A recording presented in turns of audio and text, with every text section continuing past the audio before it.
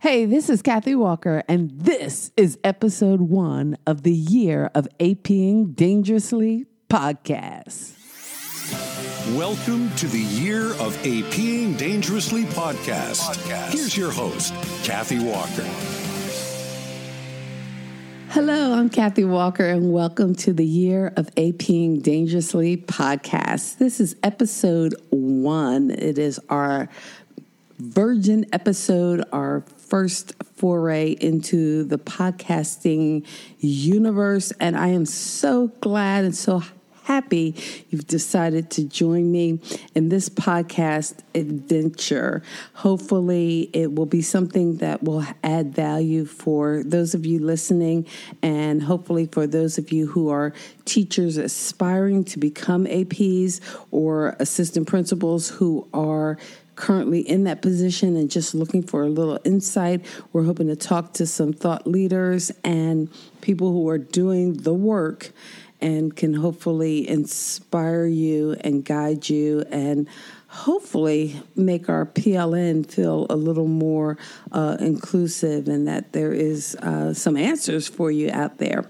My name is Kathy Walker, and basically this podcast is a little bit of my origin story. And for this first episode, I'm going to just talk about how I got here, and in upcoming episodes, we're hoping to tackle some of the issues that might be on your mind, whether it's kind of organizing your day, building relationships, how to deal with that parent or teacher that seems impossible, or even reaching that student. And hopefully, as we're learning and growing, we're building those bridges and making our job easier and leaning on each other. So that is kind of the goal and the mission of the Year of APing Dangerously podcast. Why in the world is it the Year of APing Dangerously? Well, basically that's because back in October, my principal told me that we were having an assembly, and I'm thinking, no, we're not. You don't tell me we're having the assembly the day of the assembly. I haven't given the teachers notice. Are you kidding? There's going to be a revolt, and I don't want to, this is not happening. But basically it was happening, and actually I'm on the overcom, and I'm guiding each of the grade levels down to the assembly. And once everybody's there, I'm thinking, wow, it's kind of quiet. I can actually get some work done. But my principal is radioing to me, where are you? And I'm like, I'm in my office. I'm trying to get some stuff done. Get down here. Well, when I came down here, it turns out not only was the whole school in the gym, but also our district superintendent, along with a lot of district leadership, as well as the chair of the school board, and even my parents, because it turns out they were all gathered to announce me as the North Carolina Assistant Principal of the Year. And wow, what an honor, what a surprise. I was in tears and blubbering like a baby, and just really, really just kind of shocked and surprised that actually I had been nominated by someone in our district office, and to know that after filling out the application and that the work that I was doing would be honored at a state level truly kind of humbled me and blew me away. With that, I've gone on to be kind of honored at the state level. And right now, as I record this podcast, this premiere episode, I am in Boston at the National Association of Secondary Principals and Assistant Principals National Principal Conference 2019, where I spent a day just working with other APs and learning and just kind of honing our skills. And I thought, you know what? I have this honor. I have this AP of the Year award. Meanwhile, I think I'm just doing the work, or what I'm supposed to be doing. And hey, what am I going to do with it? That's one of the thoughts I had. What can I do? I thought about doing a blog or trying to write about it. And then I thought, wait a minute. I know what the AP day is like, and I can have a plan, and I can swear I'm going to stick to this plan. I got to go visit these 3 teachers' classrooms. I got to get this done. I got to write this report. I have to get prepared for this meeting. But that never, ever, ever, ever happens. Your day, you think it's set, and again, an issue will come up, an emergency, a student in need, so that gets tossed by the wayside. So even in that, there's no time to sit down, collect my thoughts. I have been trying to journal at least a day in my life, or those special days, especially during this year of getting this award. And with it, it's just been just really cool and positive things. I actually did change schools in the middle of the school year, and that was the first time for me. I don't know if you've ever been in a situation where you've changed schools in the middle of the school year. I know it's not highly recommended, but usually I've changed schools. It's been over the summer, and usually you kind of come and you start new with new kids and new staff. But leaving in the middle of the year, my kids, I got to say goodbye to my school, and that was Troutman Middle, and the faculty. And I got to tell you, that is a hard thing. I do not recommend it because I was just a mess that very last day. My principal, Brian Pasley, he had me on the overcom just kind of saying goodbye, and I was already tearing up. And I'm not a crier. I'm just not a big crier, but forget it. I was a mess. Well, anyway, after I said goodbye, I still had to get on a bus because I was doing a regular bus route, and I had to get my kids home. And I run out the back door, and that's my office had 2 doors, one that went to the back, right to the halls, right to the action, and got my keys, got my license, everything. I'm running to the door. I go out the back door. The entire school is lined up in the hallways, and it just, I'm like, how am I going to drive? I'm crying. My glasses are fogged up. I can't even, because I'm feeling so much emotion. And our students, they're so great. They're so diverse. And I know we do have a lot of students at our school, at my previous school, with autism. And for those kids, I know it's all sensory, and they're not very big on touching or hugging. But one of the kids, my kids with autism, he actually reached out and hugged me, and I was just a wreck. That was the hardest bus ride I had, I think, of my career. But in any case, as the assistant principal of the year, I felt like, okay, so what does that mean? In my mind, I'm just doing my job. I'm doing what I'm supposed to do. I'm building relationships with staff. I'm building relationships with my students and with my parents. And that was, for an administrator, that was one of my hard lessons to learn, or something I had to really kind of work on. It's work on parents, because I've had parents, call me everything but a child of God, and just really be really harsh with me. And, you learn that I might be dealing with 400, 500, 900 kids, but they're dealing with their one kid, their one baby. And, it can be hard. And I spent most of my career in middle school. And I will tell you now, 7th grade boys, they don't even know. I've asked them, why? Why are you doing? They don't know. They will tell me they don't know.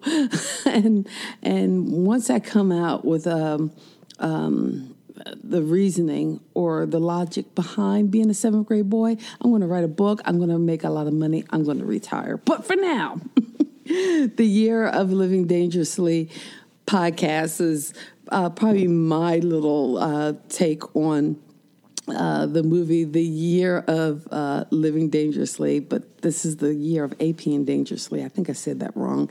We're keeping it in. we're just going. Is a podcast I'm hoping to be able to interview other assistant principals, even teachers, and possibly some students, as well as some thought leaders and folks to give insight to what we do, to making it better and making the world better. To basically telling our stories, because I think as assistant principals, we get so caught up and so mired in the work and what has to be done and what needs to be done that we don't slow down, we don't take enough time to take care of ourselves, which makes it harder to take care of the kids that are entrusted to us. It makes it harder to take care of our families and to always be looking out for those folks. So hopefully for this podcast, we will have lots of opportunities for you to learn and grow. In that goal or mission, we want to make sure that we reach out to you. So you can find us on the website. It's theyearofapingdangerously.com, which I know is a mouthful, but if you hit us up on Twitter, which is the Year of D, which is a lot easier.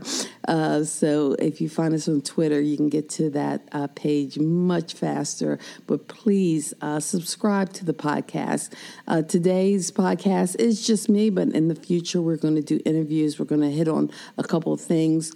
I've gotten to attend some conferences, and I know you always get a charge when you go to conferences, and it's great because one of the conferences I attended featured a lot of superintendents, and I got to talk to some of them about some of their summer reads and books suggestions. So I'm excited to share that with you in upcoming podcasts, so that's something to look out for.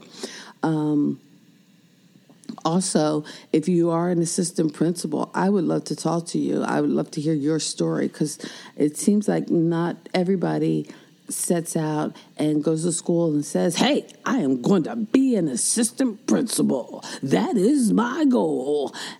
No, a lot of times as a teacher, you're teaching, you reach a point where you want to go more, you want to do more and affect and impact more kids. So yes, you might become an administrator.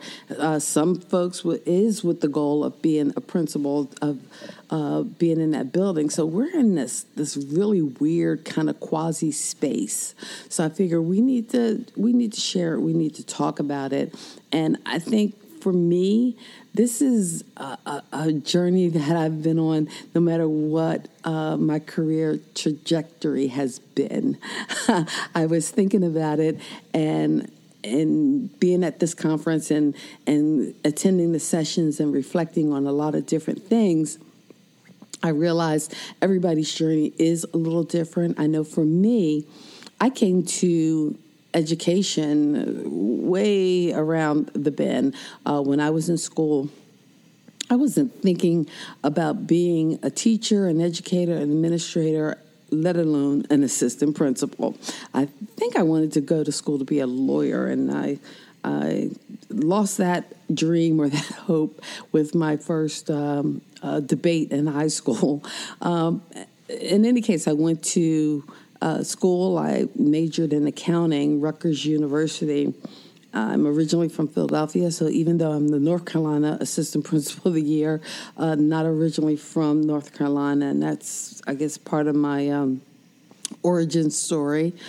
Not that they ever write Marvel superhero comics about assistant principals, but I know you guys are out there doing some really superhero level stuff. I mean, okay, Iron Man stuff, Wonder Woman stuff, Batman stuff. You are doing the stuff, Ant-Man stuff even.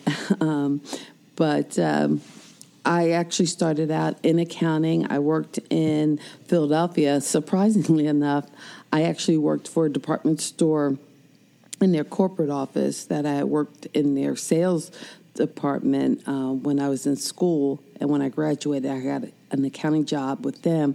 I worked in corporate accounting for about 15 years, because from Philadelphia, I got an opportunity to move to New York with some really great women that I also went to Rutgers with, Teresa and Donna. Who knows? They might listen to my podcast, because they are those kind of women that support and show love. So, but when I moved to New York City, I actually did work in corporate accounting for quite a few years, but there was an itching in me to do and try some other things. And because I was in New York City and exposed to so much, I actually had a chance to try stand-up comedy. Yeah, I know. I gave you a beat, because even I sometimes go, that doesn't compute accounting, stand-up comedy, especially for me. And it's so funny, because when people in my life heard about that, they were like, Kathy? Yeah, she's doing stuff. Because, again, I think, pretty much an introvert. I wasn't the most outgoing of folks. But in any case, I tried stand-up comedy. And here's the thing I realized about it, too, is that in New York City in the time, and this was the early 90s, for stand-up comedy, right before it had a really big boom and surge with folks getting specials and TV series, there were a lot of open mics just everywhere. And I know one of the things I remember doing was coming up with this just list, just a sheet that during my day job, I'm not going to lie, I came up with a list of all the open mics and what days they were held. What were the qualifications? Was it you had to bring 5 friends, or did you have to buy drinks, or did you have to pay a fee? And I would, give this information to other comics that I met along the way and kind of share that with them. So I think in my spirit was always this need to kind of share information and teach and learn. And even in my jobs, I found that I would be the one. I was always willing to train others, to show folks the way, and to be a bit of that teacher. Well, in any event, I was able to work comedy and work it for a good 7 years during day job and comedy job. For a while, I even did comedy as my job, full-time job. And I think that shifted my perspective, too, because it was like, wait a minute, now it's not fun. It is actually work. And in any case, I didn't stay with it. I hit some hurdles. I dealt with some issues and people that I thought were friends that weren't friends, and I guess I just didn't have the constitution to follow through with it, to pursue it as a full time, and I don't know. I kind of prescribe to this feeling that, hey, things happen for a reason. There is a higher power, and you know what? He's working it out for the good, and maybe that was a good thing.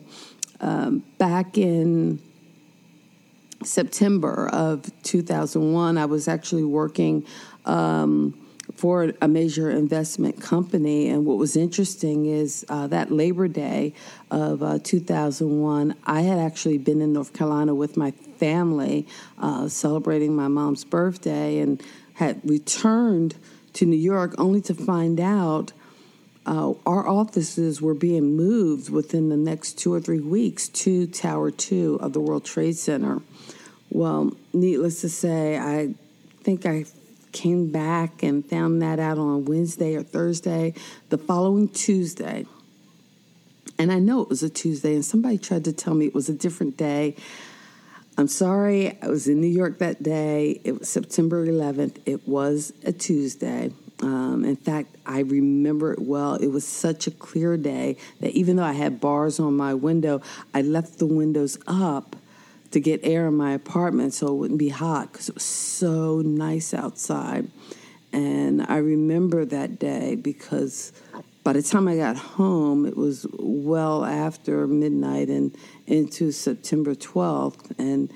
And those windows that I had left open were just filled with the stench of smoke and of the trauma, basically, that the whole city had just been through. And again, for those of you who were in the city on that day, I don't have to tell you, I think we all kind of hold our own kind of war wounds from that. Although I will say, as a person who spent 13 years of my life in New York City, for those, it's not for everybody, I know, but everybody thinks of New Yorkers as being rude and they're not. And I was never more proud to be a New Yorker in the days after that. I think I talked to more people and more strangers than I think I've ever talked to in my life. And there was a bonding for us and for our recovery during that period.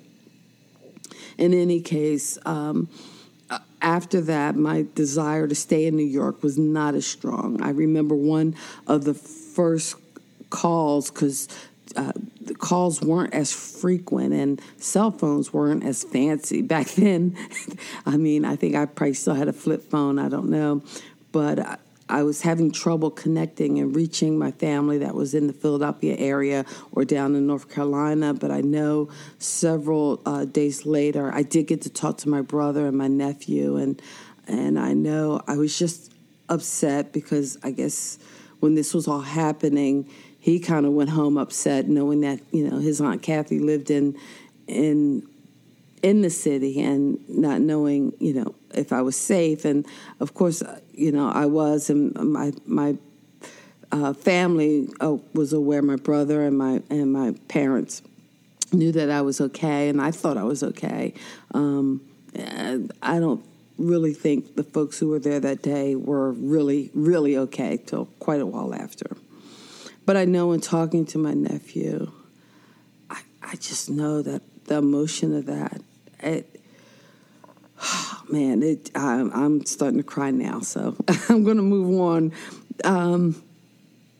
because from that incident and not shortly thereafter, sometime in February, I was laid off. And at that point, I'm thinking, you know what? I could go out. I can get another corporate job. I can keep pushing forward. I can keep, be in New York and just doing it. And I thought, you know what? I'm kind of done. I realized when something that big and major happens that family is important, and I wanted to be closer to my family. My parents had retired to North Carolina. I actually went down to North Carolina, and I thought this was my chance. This was my chance to make a change, to make a shift. And I wasn't quite sure what that shift would be. And I even interviewed for more kind of corporate accounting deals and jobs and just thought I could get back in it. And I thought, no, I don't think I want to be in it. I think I need to do something that matters. And I did have an opportunity to get into teaching, and I did some substituting to see, hey, I think I can do this? Because I thought, you know what? Talking to my nephew that day, I thought I need to be doing something to be the change, to help and to be positive, not working for some corporate accounting concern that's just shuffling money around. I need to make a difference, and education seemed like that way to make a difference. I was fortunate enough to be connected with a family friend, Phyllis Chun Duncan, who worked at the middle school that I subbed in and eventually entered as a lateral entry math teacher.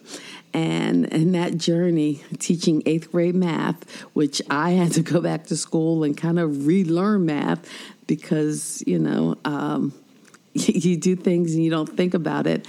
And, I really got into it, taking courses at UNC Charlotte and getting that lateral entry certificate so that I can be the best math teacher I could.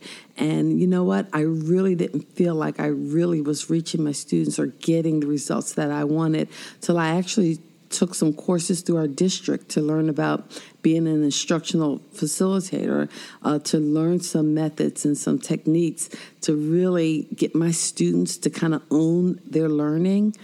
Because for the most part, I was doing the work. I was like crazy and exhausted by the time I left school.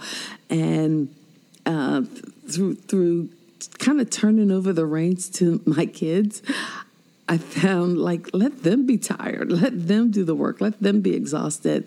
But again, it was really fun and really exciting. I guess the pay dirt is that one of the last classes that I taught, I had students that were so excited and so into it that if I fell down, if I didn't do it one week, I was just exhausted. And one of the things they really liked was that we would do review games on Friday. So whether it was, like a Biggest Loser style game or $25,000 pyramid type game or Jeopardy, I would, come up with these games and I would create these PowerPoints and do all this work. And I couldn't do it one week. It was just too many things, pulled too many places. And the kids actually were like, well, we like games. I'm like, we'll come up with one. And when they did, I'm like, oh, wow. Whoa. That was like a big eye opener for me.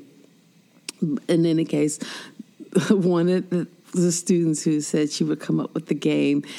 Some years and years later, I was actually heading up to New York to do a bike race with some teacher friends, and I ran into the student, and she, sure enough, remembered me, remembered Miss Walker, remembered all the games, and she goes, Miss Walker, I'm so sorry we gave you such a hard time. And I was like, you guys were great. You didn't give me a hard time. She goes, oh, yeah, we did. We were middle schoolers. We didn't know any better. I know now because I teach, not only do I teach middle schoolers, but I teach special ed. So that was really, really awesome to know that impact is out there. And guys, as assistant principals, that we are still impacting, even though we're not in the classroom. We're actually getting the chance to impact even more kids in our classroom because we're getting to impact the kids throughout that whole school. And you do that with how you interact with your teachers and with your staff and with your everyone from the custodians to the folks in the office to the kids that you meet and greet each day. Your impact just gets bigger. So just know that. And we're going to talk about that a lot during this podcast. And if you have stories to tell, we want to hear them because your stories need to be told. They need to be told because we can learn from each other's stories. So please, in the comments on this podcast, if you can leave us a comment, if you could subscribe, that would be awesome so that we can keep connected and keep our PLC as strong as possible. This is the year of APing Dangerously. We want to invite you to follow us on Facebook, Year of D. We also have Twitter, Year of D. On Facebook, we're at the Year of APing Dangerously. I am Kathy Walker. This is episode 1. I've actually gotten through it. We're going to try to keep these episodes to about 30 minutes unless we're doing a really cool interview and we can't break away. But we do want to hear from you, the topics you want us to address, and the things you want to talk about here on the Year of APing Dangerously. I am Kathy Walker. Thank you so much for sharing your time with me. Go out there, do what you do, be bold, live your year, AP as dangerously and as awesomely as you can. Thank you for listening. For show notes and more, visit yearofapingdangerously.com. The Year of APing Dangerously. The Year of APing